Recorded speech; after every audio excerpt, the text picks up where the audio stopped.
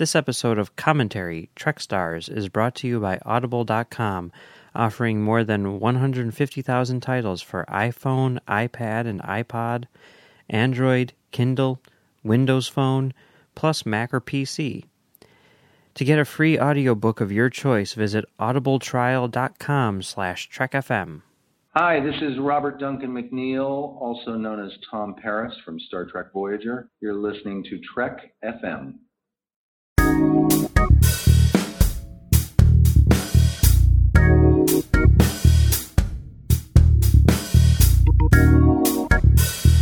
Hello and welcome to Season 3, Episode 12 of Commentary, Trek Stars, a show which deals with the work of Star Trek creators outside of Star Trek. Today we are beginning a new series on Robert Hewitt Wolfe, looking at his career as, I don't really know how to define it, a creative, not just a creator, not just a developer, but like the driving force behind a television show or project. I know that it's hard to make this a clearly defined category for your bizarre OCD, but I would say as an unsung hero of many sci-fi shows. Okay, that's what we'll call him, as an unsung hero. Today we're going to be looking at his work in Star Trek, and we're joined by Matt of the Delta Quadrant. How's it going, Matt? It's going well. Thanks for having me, guys. Yeah, thanks for coming on. We really appreciate it. So, Matt, for those people who don't know, you are definitely a Star Trek fan. In fact, I was in attendance. I was in the room watching as you filled out a trivia contest while drunk and schooled everyone else at this Star Trek convention. Oh, that's right. You were with me. Because, I don't remember. I remember Charlene was there, and I remember Lori was there, and I was kind of drunk and just focused on one thing. Yeah, it was kind of amazing. It was like you were just like in the zone. You were like Michael Jordan when he was, in the finals or something like that. It was insane, and no one stood a chance against you. Somehow I felt smarter as I was drunk. Like I was doing things faster than I would have been sober. You didn't have that self-doubt filter on. I did, kind of, because I didn't want to do it at first, but they pushed me into it. So yes, if you want to know anything about Star Trek, Matt is the guy to ask for sure. But you also do a podcast on Voyager. I do. It's called the Delta Quadrant. It's through the TrekMate Network. I've been a co-host since episode 3 of season 1. Yeah, there we go. So that has been going on for. I just had my 2-year podcasting anniversary back last November.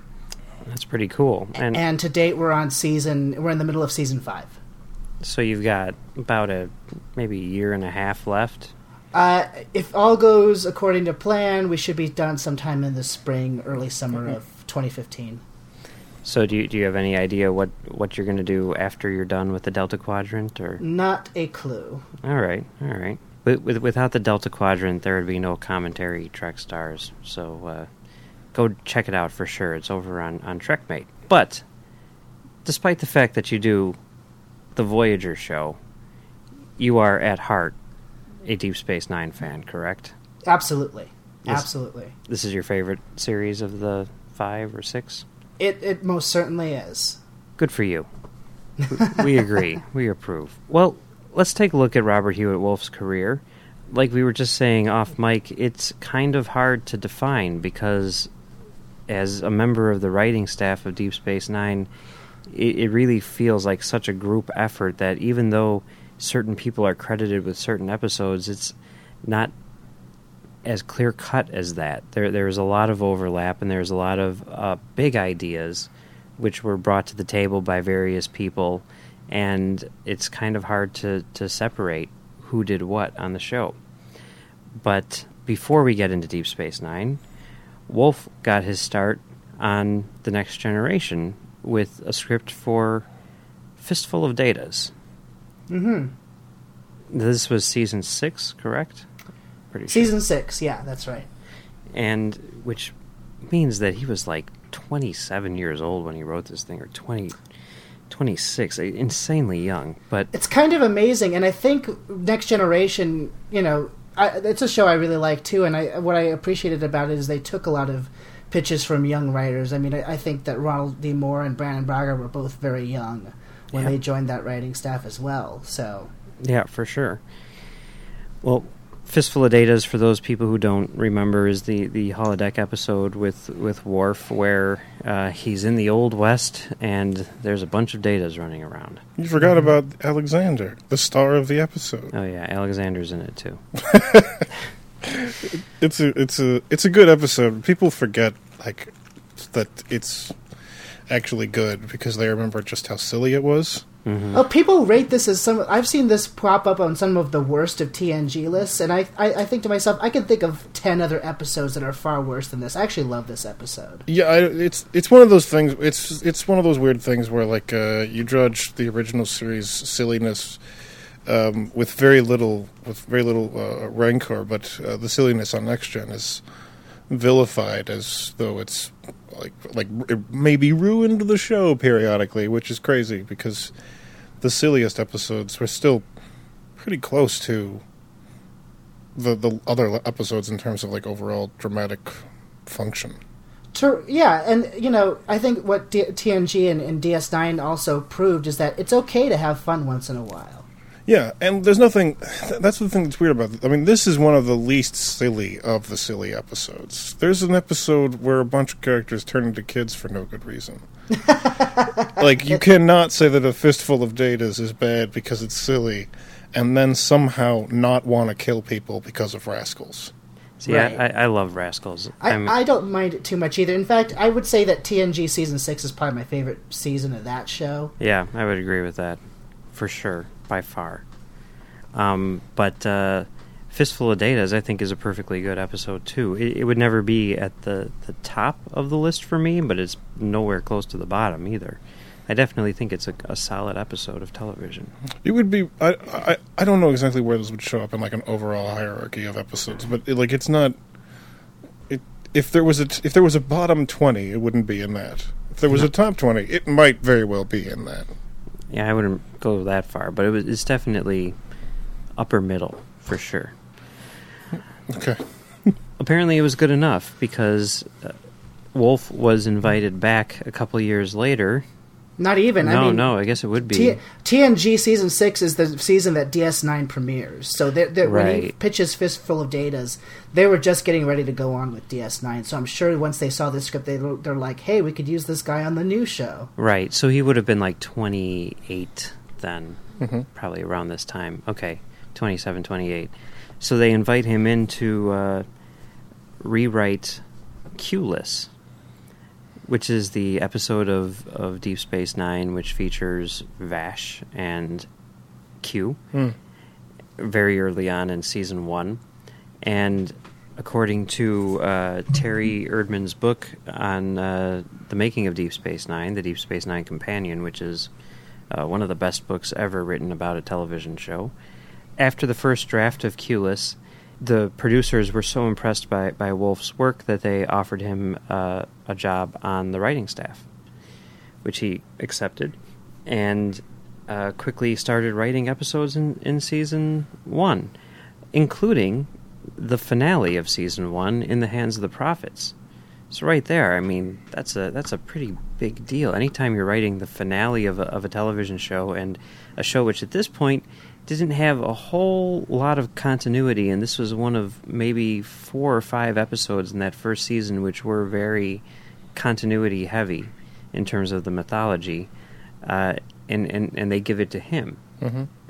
So what do you guys think about in the Hands of the Prophets? Well, Mike, you and I, a long time ago, were on the best of DS9 seasons for Colin's show. Ah, yes. And In the Hands of the Prophets was actually one of the episodes I chose as one of my favorites from Season 1. Yeah, I'm sure I did, too.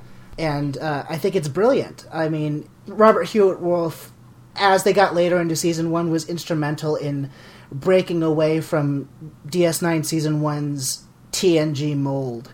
I feel like early DS9 Season 1 is much more concerned with bringing over the TNG audience, so that's why it's so broken up and episodic, where it won't later be.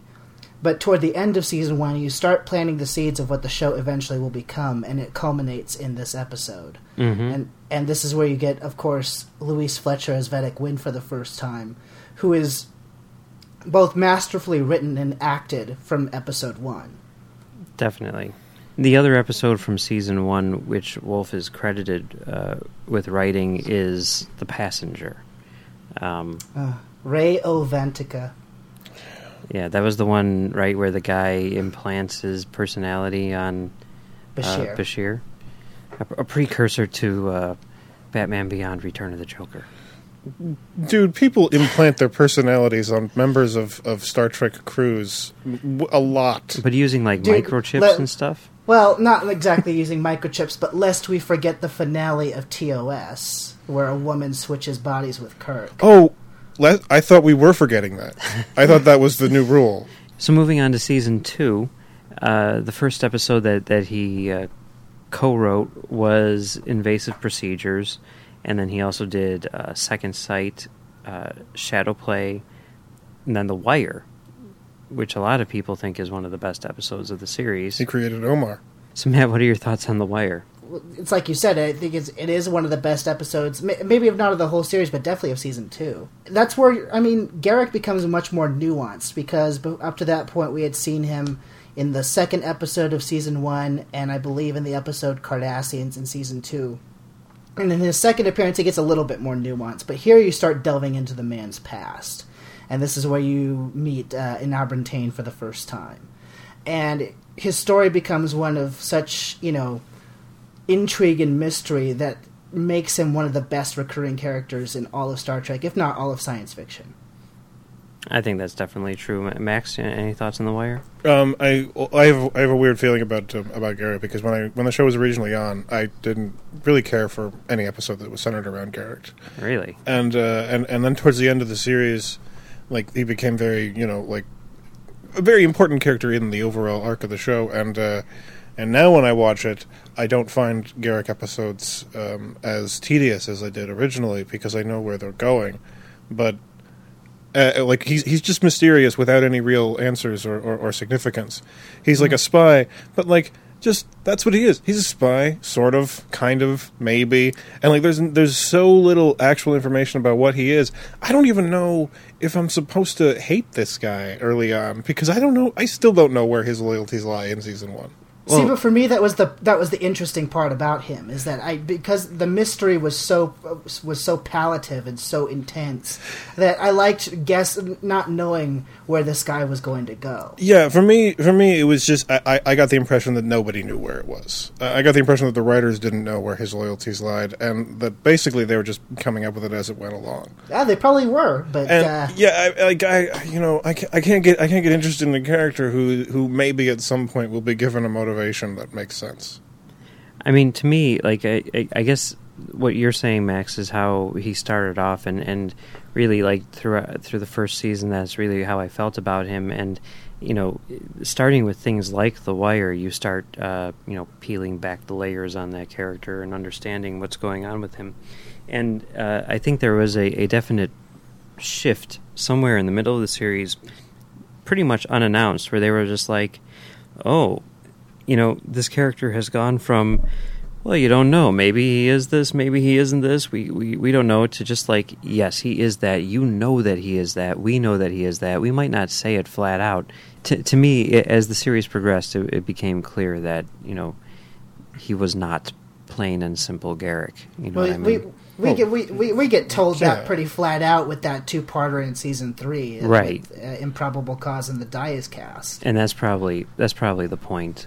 Season 3 is where it starts to change. But early on, I found Garak episodes tedious because I still don't think that they really knew what they were doing with him. But The Wire, am I mistaken in that The Wire would be the first episode where he actually plays a role which is something beyond just, mysterious guy in the corner? Well, he kind of had a more expanded role in Cardassians, that second episode that he was in, but not terribly significant. This is the first time where he's the A story. Right, yeah. Yeah, with that one, it was more he was brought in because of this other character, but this is where it's definitely him. This is also the one where they finally sort of admit, he's a spy. Mm-hmm. We're not going to say what kind of spy, but yes, you know it, we know it. I believe this is also the episode where we first hear the words Obsidian Order for the first time. No, that could be, yeah. Yeah. So the final episode that he wrote in season 2 was The Collaborator, which he co-wrote with Ira Stephen Bear. Now, what do you guys think about that one? That there's a lot of I won't say debate, but a lot of interesting discussion about that episode. I'm kind of middle of the road to positive on this one. Now, it's been a long time since I've seen it, but I think what he, just judging from he was a writer of both In the Hands of the Prophets and The Collaborator, he does a pretty good job of establishing the character of Wynn. And if the episode gets nothing else right, her characterization is pretty much solidified by this episode. I mean, it was solidified in the first one, but this one, she actually gets to be Kai. Mm-hmm. And she's going to be, obviously, I don't know if they knew ahead of time, but they're planning her in a position where she's going to be a constant problem now, because she has the power to be. A lot of the episodes of Deep Space Nine play so close to actual historical precedent that and sometimes I do find it frustrating that no one is bringing up how similar things are to things that happened in Earth history. And this is definitely one of those episodes. So if you look at Second Sight and The Collaborator, both of those were written by Bear. Whether or not that was by design, I don't know. But you could tell that they hit on something, because in between seasons, it was Bear and Wolfe who came up with the idea for the Defiant and pitched it to Berman and whatnot. Yeah. Originally called the Valiant, but they dropped it because they didn't want another V ship because Voyager was about to premiere. So it took on the much, I think, cooler name of the Defiant. Yeah. But they still got in that joke in season 6 or 7. You're a terrible person. I love that joke. Anyway, well, what do you guys think about the Defiant? At the time, it was obviously seen by some as a cop-out, and it was seen by others as as blasphemy, a warship in the Star Trek universe. And to some people, it was just seen as something which was rather badass. Matt, where do you fall on the Defiant? Well, first off, were you watching Deep Space Nine at this point in time, or not? No, and see, this is the I guess you would call frustrating thing. I was just about to get into Star Trek around this time because the Defiant is introduced in the fall of '94. I think is when the third season premieres. I do not jump on board the Star Trek bandwagon until my dad takes me to see Generations when it's in the theaters later in '94. Okay. And then I start watching The Next Generation reruns. Mm-hmm. I never got to DS9 until 2000. Was it 2003 when the DVD sets came out? It would have been right around that time because I remember watching them with my cat, and right. I got him in 2003.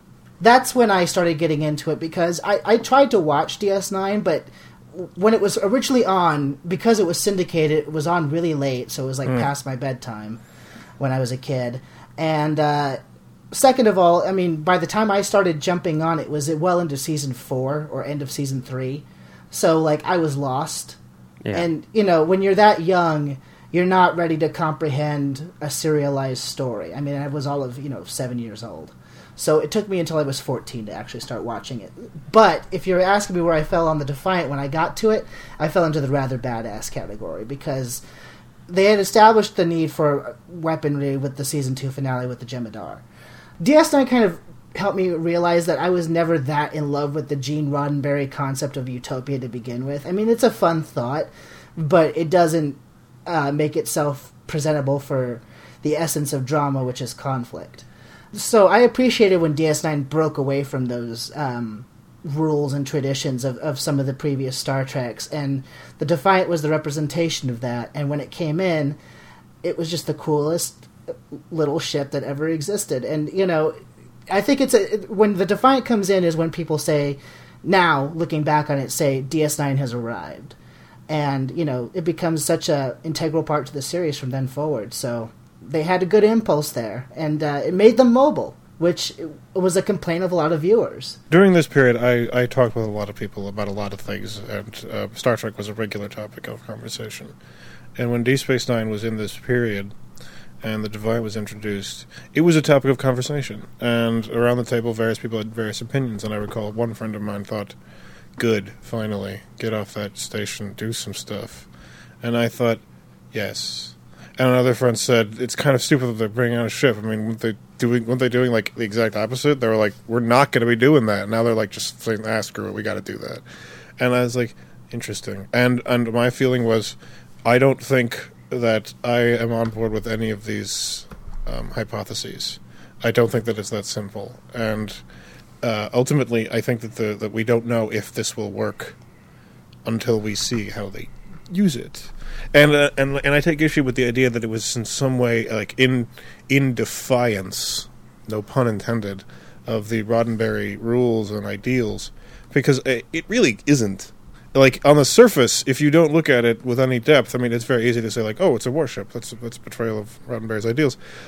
But it's really not. It's just one of those weird edge cases where you go, I guess even in a utopia, you would need a ship capable of doing some pretty awesome damage if you were dealing with the Borg.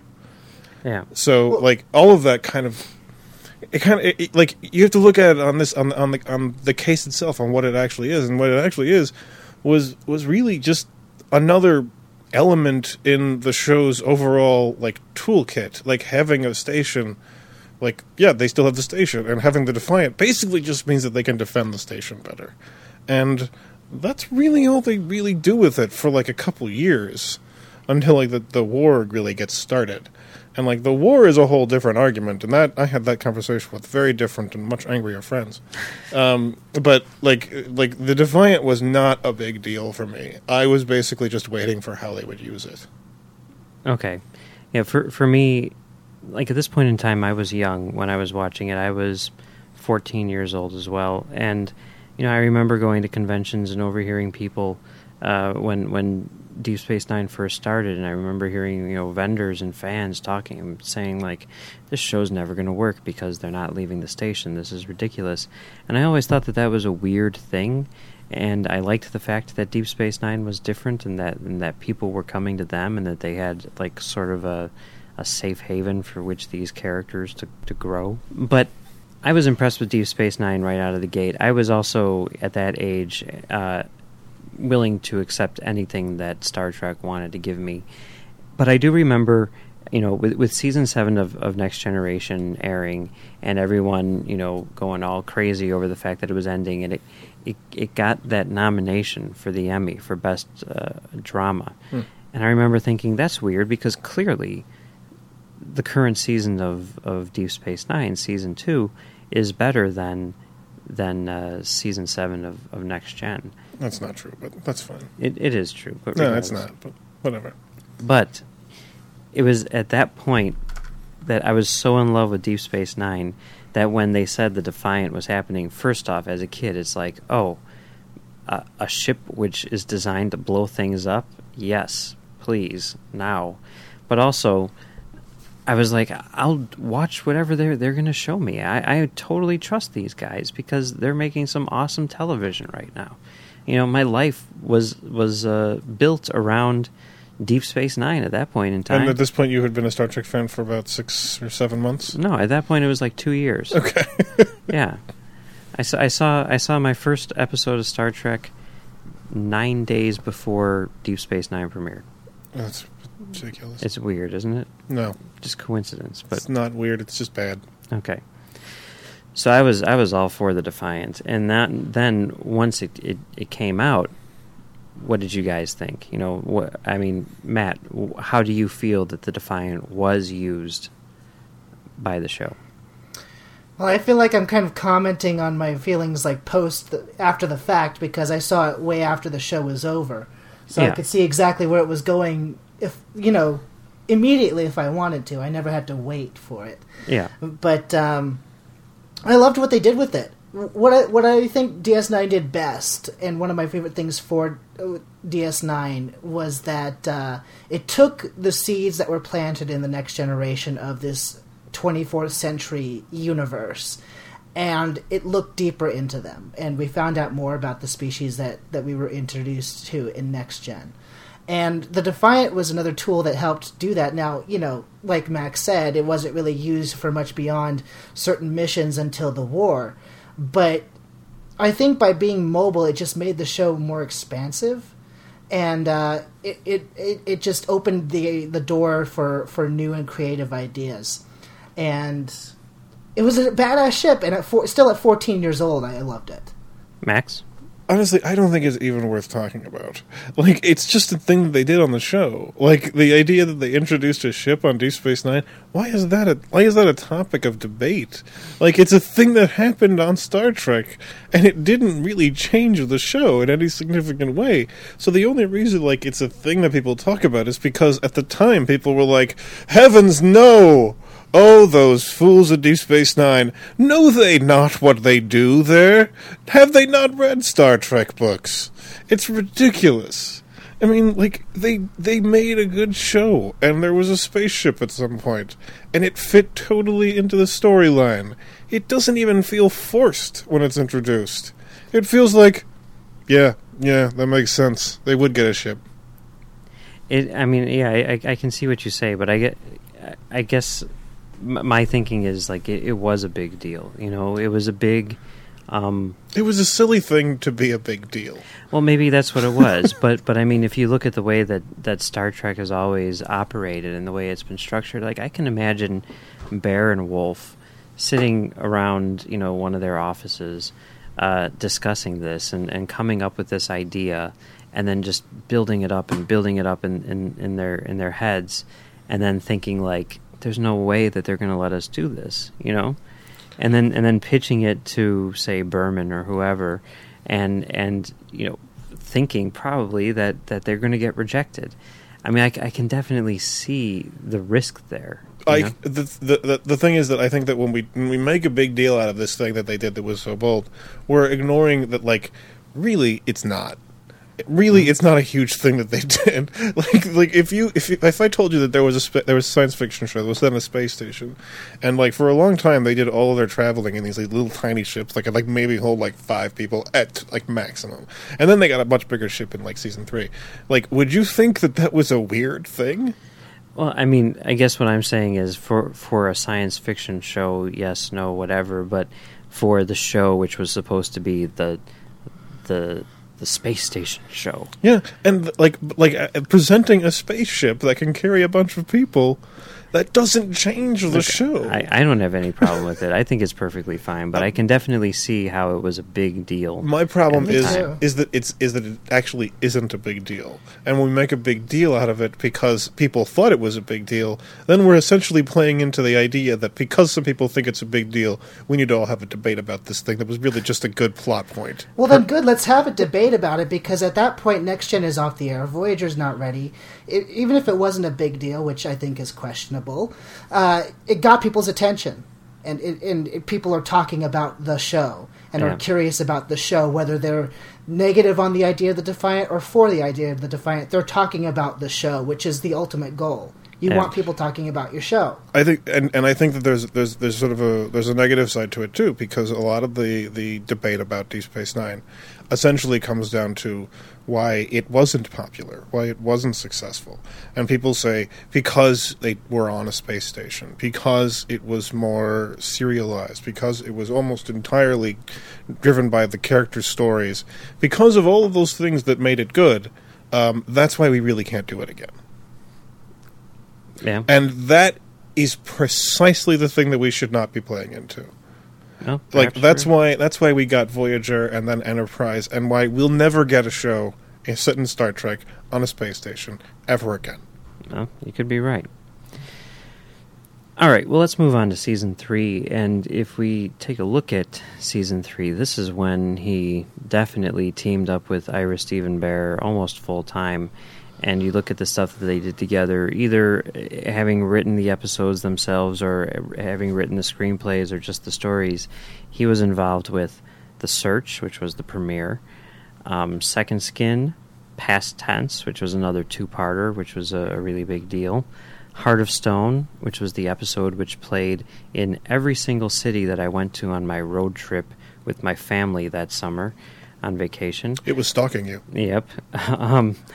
Profit Motive, Distant Voices, Through the Looking Glass, Family Business, and then the finale, The Adversary. I mean, those are all the really big episodes. And of course, you know, a lot of that has to do with the fact that his writing partner is the showrunner. But maybe that's something that we should talk about is, Ira Steven Behr, as the showrunner, presumably can write with whoever the hell he wants to. And he picked Wolfe because, for whatever reason, the two of them had chemistry. And, when we were in Vegas at the convention, I saw Ira Steven Behr talk, and someone brought up, I think, Ron Moore or something like that. And Behr was very quick to point out that even though other people on the staff get a lot of credit because basically they were there the whole time, a lot of the credit for the series' success really needs to go to Robert Hewitt Wolfe. And a lot of the ideas, like the Defiant and some of the development with the Dominion and what have you, came from Wolfe. And he was there before Moore. Moore doesn't come into the series until Next Gen ends, so he doesn't come in until season 3. Right, so he was actually there the same amount of time as all those guys who finished the show. He was just there on the front end instead of the back end. Right, and that quote is actually why I wanted to do Robert Hewitt Wolfe for this. Yeah. Because he was, I knew he was a significant player, but, I thought of him as, a bishop. I thought, he's a bishop. Ron Moore was probably a knight or maybe a rook. And Ira Steven Behr was either the king or the queen. It doesn't matter. Whichever beard color he had at the time would determine that. And I didn't really think a lot about it. But, when I heard that, I was like, is Robert Hewitt... Is he one of them? Is he the queen? Is he the king? Which one is he? Because, he obviously had to be one of them for a while. And that changed my perception of how Deep Space Nine developed. If you're not going to count Pillar, see, we're getting away from our Beatles analogy, which was very solid. But if you want to have all of the guys, you have to expand it out of the Beatles. Okay. No, it needs to become more like an Earth, Wind, and Fire thing. Where there's 17 members. Well, let's just say this though. Okay, we said this in our Ron Moore thing. We were trying to figure out who was the Beatles, and we were saying, if Ira Steven Behr is if John is the Kirk, who is the Ira Steven Behr. Jesus. And Ringo is the Chekhov. Don't make this any more complicated than I want to make it as complicated as possible. I want to make this a game of 3D showrunner chess analogy metaphors. You're going to send Mike and then OCD panic. But let's just go back here. When we did our Ron Moore series, we were trying to figure out who was who as far as a Beatles analogy is concerned, and we said Ira Steven Behr was John. No. And Ron Moore I never was said Paul. that. Maybe you didn't, but that's kind of what we came up with. I don't think that you can figure out where Ira Steven Behr fits in that metaphor. My point was that Ira Steven Behr and our understanding of Deep Space Nine do not fit the Beatles metaphor. Maybe, but that's not what we were saying back then, for sure, regardless. I said he might be the George.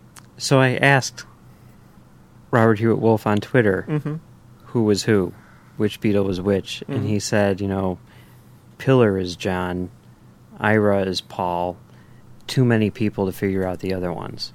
However, I think if you were to ask Ira Steven Behr, he would say that if he were John, his Paul was Robert Hewitt Wolfe. Okay. But if you ask John, which Deep Space Nine showrunner and creative person was the him of the show, he would say, I've been dead for several decades. Yes. Yeah, I was going to say, you have to ask him via Ouija board. Regardless of all this... If we ask the prophets what John would think. Yes. The point, would know. The point of all this is that while not as high profile as Michael Pillar or Ira Steven Behr or Ron Moore, or maybe even not as high profile as Renee Echevarria, I think that Robert Hewitt Wolfe and Ira Steven Behr, and I think everyone else here would agree, had a much larger role in the creation of this series than most people give him credit for. Yeah, and that's why I want to do this, because I don't until I heard that, I didn't think about him as being that significant. a player in Deep Space Nine and Star Trek history. But apparently, I have to like add in his involvement, and maybe it'll help some pieces make sense, because there are still some outliers that I can't contextualize from Deep Space Nine. Yeah. Okay, so just moving on to his last couple years, not that there's much more to add to this, but just to give him credit where credit is due. Season 4, he did The Way of the Warrior, Little Green Men, Homefront and Paradise Lost, Bar Association, Hard Time, To the Death, Broken Link, Apocalypse Rising. He was one of the writers of the story of Trials and Tribulations, which I guess everyone was. Let He Who Is Without Sin, The Ascent, In Purgatory's Shadow, By Inferno's Light, Ties of Blood and Water. We get it. He wrote the season. Blaze of Glory, and Call to Arms. That's seasons 4 and 5. So he ended with the finale. And after writing all of those episodes, he decided that it was time to move on.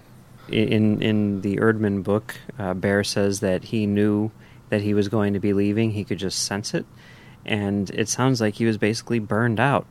And according to Wolfe, he didn't really feel like he could do justice to those characters anymore. He thought that he had done everything that he could do with them, and that it was time to move on to other things. Yeah, you hear about it from time to time. I mean, that happens on like any long-running show. People who've been around since the beginning leave at some point, despite having done a whole bunch of amazing stuff, and people ask them, "Why did you leave?" And they always say, "I couldn't think of anything else." Yeah, I was tapped out. Right, which is understandable. I can totally see that. A bunch of people left the X-Files in like season 5, and like at the time I was like, "Why are these guys going?" And apparently it was like we ran out of urban legends. We couldn't think of anything else. Yeah. When we did the 3rd vampire episode, we were like, "We're out. We're done." Yep. He did come back to write one episode freelance in season 7, which was Field of Fire.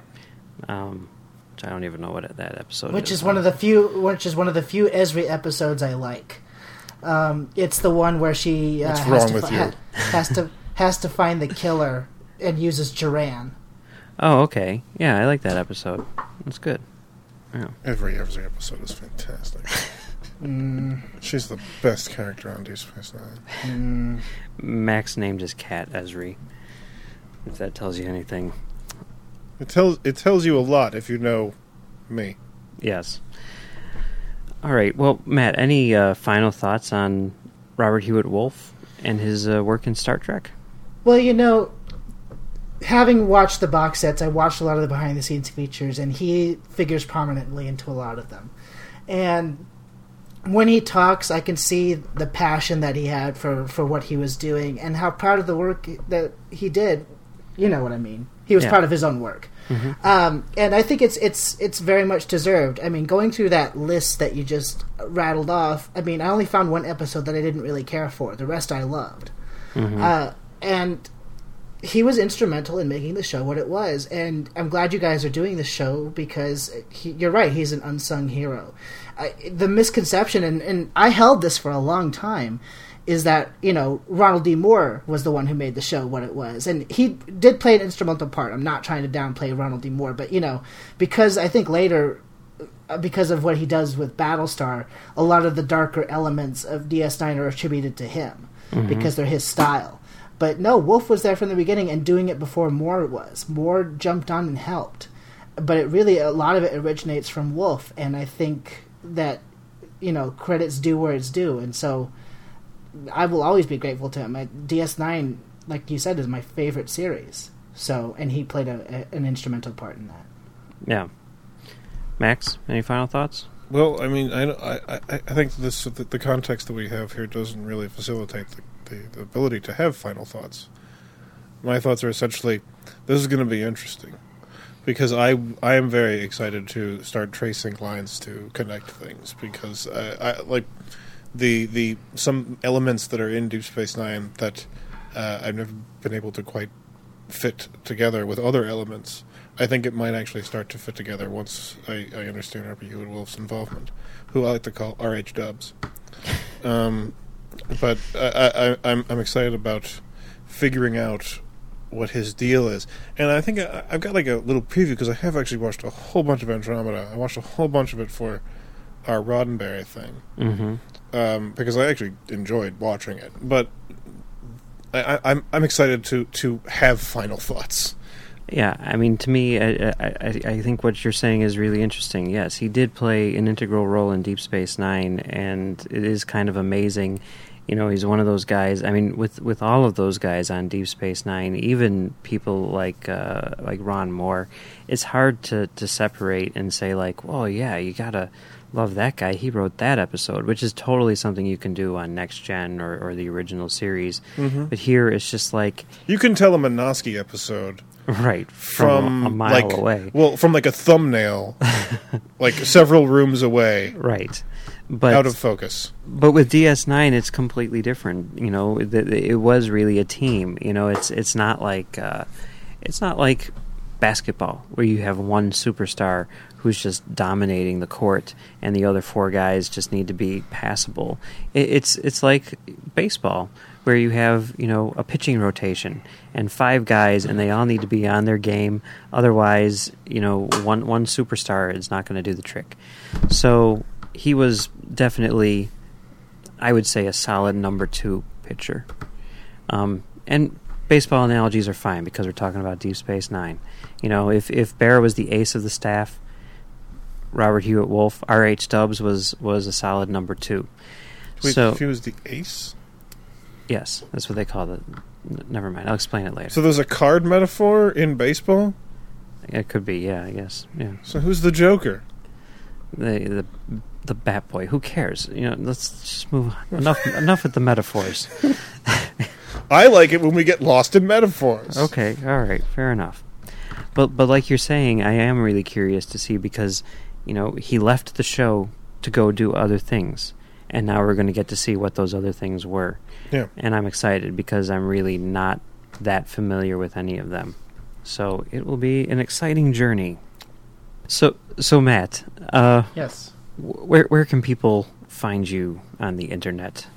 You can reach me through my Twitter handle. It's at mhansen0207, and Hansen is Hansen. And you can also reach me at the Delta Quadrant. Our handle for that is at Delta Quadrant Cast, QUADT_cast. And where can people find the podcast? The podcast is part of the TrekMate network, so it's trekmate.org.uk, and we release new episodes every Thursday. Sweet. All right. Well, thank you very much for joining us. We really appreciate it. And thank you for having me. Oh, no problem. And we'd love to have you back on the show anytime. I'd love to come back. Well, that was fun talking to Matt about Robert Hewitt Wolfe. Yes, it was. That guy knows a whole lot about Star Trek. It's kind of intimidating, actually. Yes. He knows more about Star Trek than Memory Alpha. Yes. But that's not the only thing we're talking about on Trek FM over here. We've got a bunch of shows for you. We've got new shows, got the melodic treks going. We've got special things with the Matter Stream, talking to like Richard Hatch and stuff like that. So here's a taste of what you may have missed elsewhere on the network. Previously on Trek.fm, Standard Orbit. Pitching a piece of the action movie. I think we can definitely say that the Transformers planet doesn't work. They might go for that. Would you go for that, Rue? I mean, personally, I would shy away from it because then you'd be... Or would you shy away from it? You're a bad person. Earl Grey. William T. Riker. Imagine now if he had come back with a goatee or mutton chops. We could have been a very different Riker. Hipster Riker. Number one, are you wearing glasses? No, it's Geordi's visor. I'm reading a pad that you've never heard of before. The Ready Room. Inside About Time with Mark Cushman. But something else that you'll find out in Book 2 is that they almost didn't have Leonard Nimoy and Mr. Spock for Season 2 of Star Trek. His agent wanted more money for Leonard, and for good reason, because when he signed on to do the series, he was supposed to be a supporting actor, and yet he was getting more fan mail than even William Shatner, who was the star of the show, yet only a fraction of the money. The Orb. Move Along Home as a TOS episode. Sisko comparing First Contact to dating girls felt like something that Kirk would do as well, teaching Charlie Evans about girls in Charlie X, something like that. To the journey! Voyager on Blu-ray. I know that there's been some outtakes done because you can find clips of them on YouTube. Mm-hmm. But there's gotta be more. And I want to see them all. Warp 5. Andorians on Enterprise. And so they took this idea where they had antenna, and they took this idea where they were blue and from someplace cold, or I don't even know if they were someplace cold when they were on the TOS, and they just made everything better. Commentary, Trek Stars. Ira Steven Bear recap.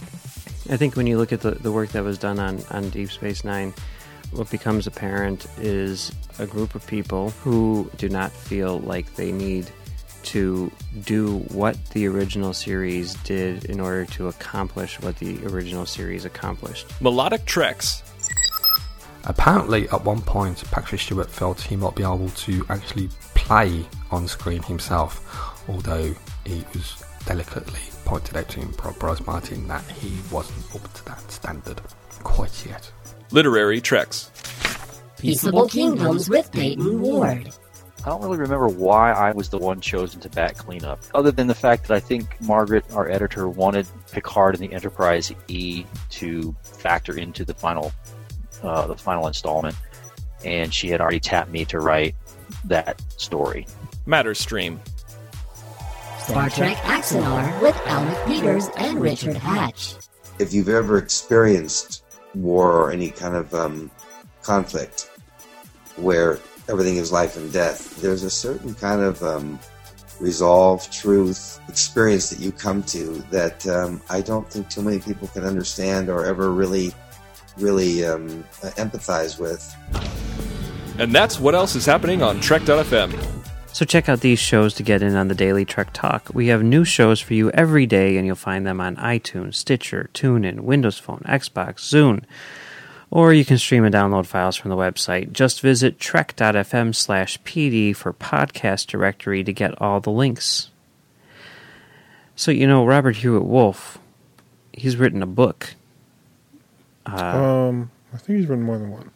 He might have. He might have written two. Was he a co-writer on the Rules of Acquisition? I feel like it. Yeah. My wife carries that book around with her in her purse. She's also really not a good sign. She's also got a copy on her Kindle, just in case she ever needs it. Regardless. Don't make any business dealings with her. He also wrote Star Trek Deep Space Nine, Legends of the Ferengi, along with Ira Steven Bear. Now, you can get this book for free on audible.com because you're a Trek FM listener. I've actually never read this book myself, but it sounds really interesting if you look at the summary here. Once you have their money, never give it back. Anything worth doing is worth doing for money. For centuries, these and other famous Ferengi rules of acquisition have been the guiding principles of the galaxy's most successful entrepreneurs. But the wisdom behind them was not one without a high cost in lives and latinum. Now at last, these inspiring tales of avaricious Ferengi wresting monetary gain from the jaws of poverty are available to the profit-hungry across the galaxy. I'm sold.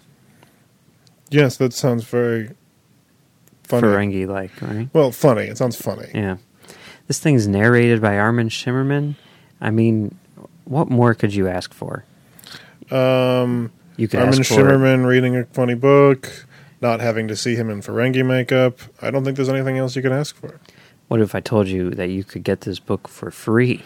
I would say that you're a liar and beat you to death in the street and take your money. What would a Ferengi say about that? I don't know. But it's true. You can get this book for free. They would say that's terrible. If you sign up for audible.com. The Ferengi do not approve of this transaction. Audible is a great way for you to read all of the books you've always wanted to read but never thought you'd have time for. Audible is the premier source for audiobooks with more than 150,000 titles to choose from and new titles coming every week. From classics to current bestsellers, Audible has something for everyone. As a Trek.fm listener, you can get a free audiobook of your choice along with a 30-day trial to see just how great Audible is. So give it a try today. catch up on all those classic books you've yet to read or that latest novel from your favorite author as well, just go to audibletrial.com/trekfm and sign up today. Again, that's audibletrial.com/trekfm, and we thank you and Audible for supporting Commentary, Trek Stars, and Trek.fm. As always, you can find us on Trek.fm doing this show. You can also find me on Trek.fm doing Standard Orbit, and you can find both of us on CommentaryTrackStars.com, where we do Commentary Track Stars off topic with our friend Brandon. Mm-hmm. If you want to leave us some feedback, send us an email at comtrackstars@gmail.com or hit us up on Twitter at comtrackstars. All right. So there's Robert Hewitt Wolfe's career in Star Trek. I'm really looking forward to seeing what he has up his sleeve for the rest of his career as an unsung hero. And we will be starting that up next week with a television movie that he did right after Deep Space Nine called Futuresport.